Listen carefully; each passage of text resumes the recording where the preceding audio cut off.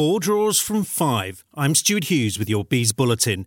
Brentford picked up another point, but let a 2-goal lead slip at the Cardiff City Stadium. With just over 20 minutes played, we look to be in total control. It's going to be a corner that Marcondes will take.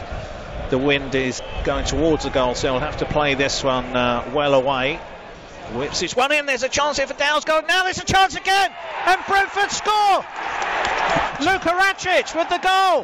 What a time to score your first goal. Brentford with a fast start here. 5 minutes gone, Brentford take the lead. The referee blows his whistle. Up comes Mbeumo, left-footed, score! Brilliant goal from Mbeumo! Absolutely superb, gets it round the wall. Smith is nowhere near it in the bottom right corner, and Brentford are 2-0 ahead on 20 minutes. But Cardiff fought back to level before half-time.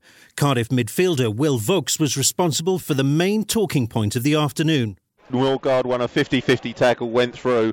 Vokes claims he caught the back of his ankle, but he followed through on Norgard. He left his knee there, right on Norgard's head, and he followed through with a kind of double. It was a double hit. A long chat here. They're calling Vokes over. The referee got his hands on his hips at the moment. But nothing was given by referee Simon Hooper, provoking an uncharacteristic explosion of anger from the normally mild-mannered Thomas Frank. This one was just so clear. Look at human behavior and look at my reaction. Look at the whole bench. Normally, if it's something 50-50, 1 or 2 are, standing up. We just look at the footage back. People were jumping up, shouting. The fourth official and the linesman, they could see just directly into the incident, and that's a clear red card. They were just too soft.